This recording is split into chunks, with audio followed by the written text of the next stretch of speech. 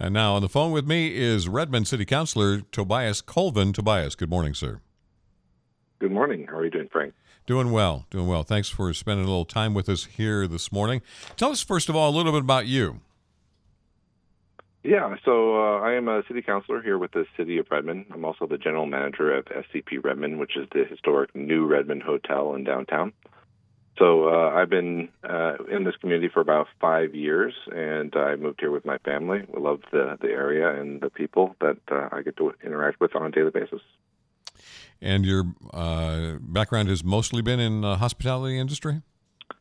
That's correct. I've been doing this 23, 24 years in my career now. I've been all over the country and in the Virgin Islands. I was in Texas. I was in Charlotte, North Carolina, Atlanta, Georgia, all over the place.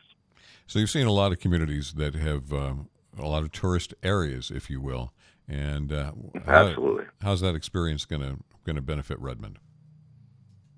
Well, I was fortunate to be the GM of the reopening this 100-year-old building. We did a $7.2 million renovation, and my experience with big hotels, small hotels, resorts versus city hotels, kind of it's all there in that downtown building. We have 4 outlets, food and beverage-wise, and 48 rooms. So love being a part of the hospitality community and now the community of counselors here in Redmond. So last night there was some discussion on a tourism commission.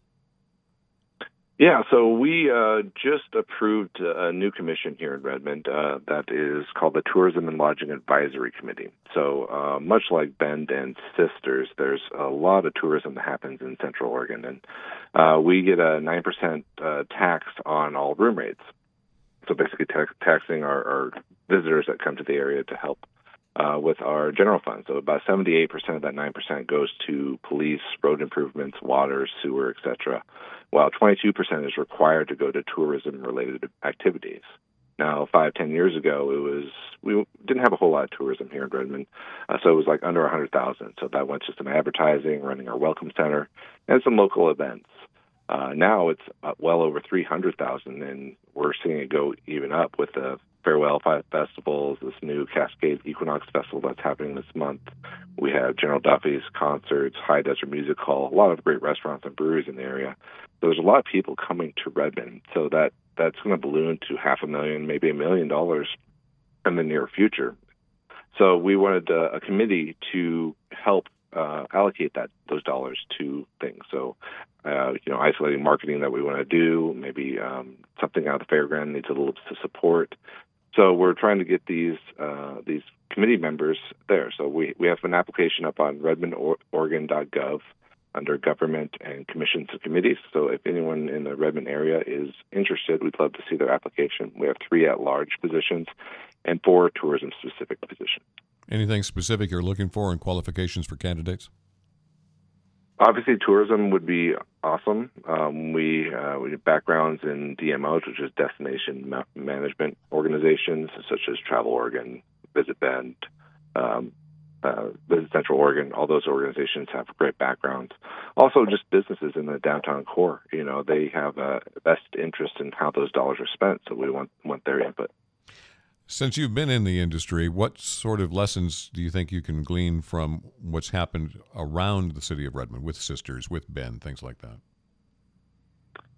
I'm sorry, I didn't really get that question.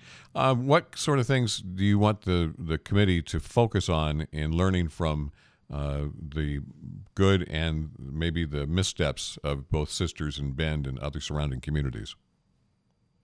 So I think Ben and Kevney specifically does a great job of integrating, hey, there has to be sustainable tourism. We can't just have a whole lot of people coming from outside of the area and impacting our citizens because it has to be hand in hand. So having some of that money go towards something that will help the community and be more sustainable as not making more trash in our fairgrounds or dumping things around, and having money go towards people to clean things up after their visits or festivals like that. So I'd love to see some sustainability, but I'd also like to see more outreach.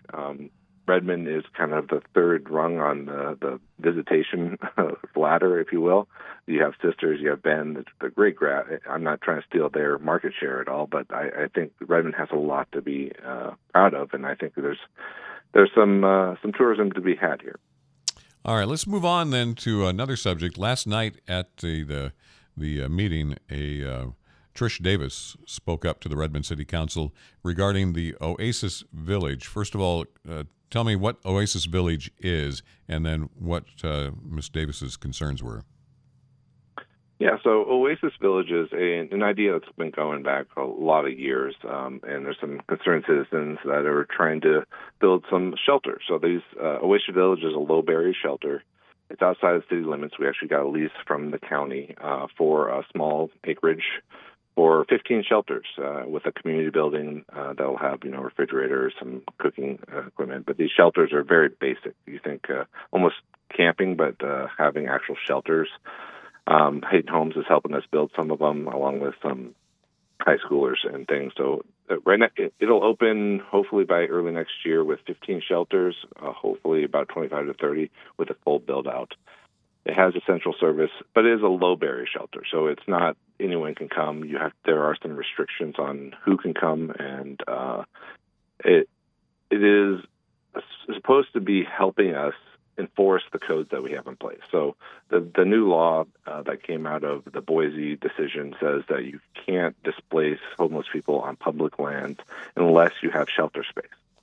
Well, we don't have any shelter space currently, so we're trying to build it so that we can displace problem persons into a place that would be outside of city limits and would be good for them, because we have essential services that will be surrounding that area as well. So the person that spoke with us yesterday was concerned because they live in Powell Butte West, which is about 5 miles away from this area. So I understand neighbors being upset, and that's why we placed it where it is because it's kind of away from a lot of things. It's in the middle of kind of the junipers, as we say, and there's supposed to be some big development with Core 3 that'll be going right next to it, which is between Powell Butte West and us. So we think the placement is great, but we definitely hear her concern. But it sounds like her concerns are a little late in the game, because you're already planning on having people in there by the end of the year. Correct. Yeah, we've been talking about this since I started in January, and we've been bringing it to council meetings almost every other one, talking about laying power and water and essential services under 126, getting approval and getting the lease from the county lands. So we've talked with the county and got those leases done. So we've been talking about it for almost a year now. And then beyond this, it's only 15 tiny homes. What other solutions are you working on? So just north of there, we're trying to add an RV park. So it's not one that you're going to send your family to, but one where we can displace people that aren't technically homeless. They have an RV that they park maybe out in the county lands or the department BLM lands, and giving them a place where they could hook up to water and power, and they would have to pay a lease or a smaller, lesser amount to help them get back on their feet. So that's going to be just north of that area. And Mountain View is going to be running that, and they do the safe parking program currently, which is a lot higher barrier. There's a lot of there's someone that checks in with them every week, makes sure that they're doing what they're supposed to, make sure there's no trash that's hanging outside of it, and there's a lot of conditions that come along with it. But it helps people that are working poor. They have jobs, they are trying to better themselves. And we want to give them that opportunity to get from that RV into an apartment and move their way into market rate eventually. About how far away is that in terms of time? In time, that's going to be following. We want to get the shelter open first, and then after that, we'll start the process. We still, the big hurdle that we just got over was getting those utilities under the 126, working with ODOT to make sure that we can open up the roads so that we can lay those lines. So that's the big thing that we're working on this fall, and that will be telling us if we're going to be on pace to get where we want. All right. Redmond City Councilor Tobias Colvin. Tobias, thank you very much for spending a little time with us here this morning. My pleasure, Frank. Have a great morning. FM News 100.1, 1110 KBND.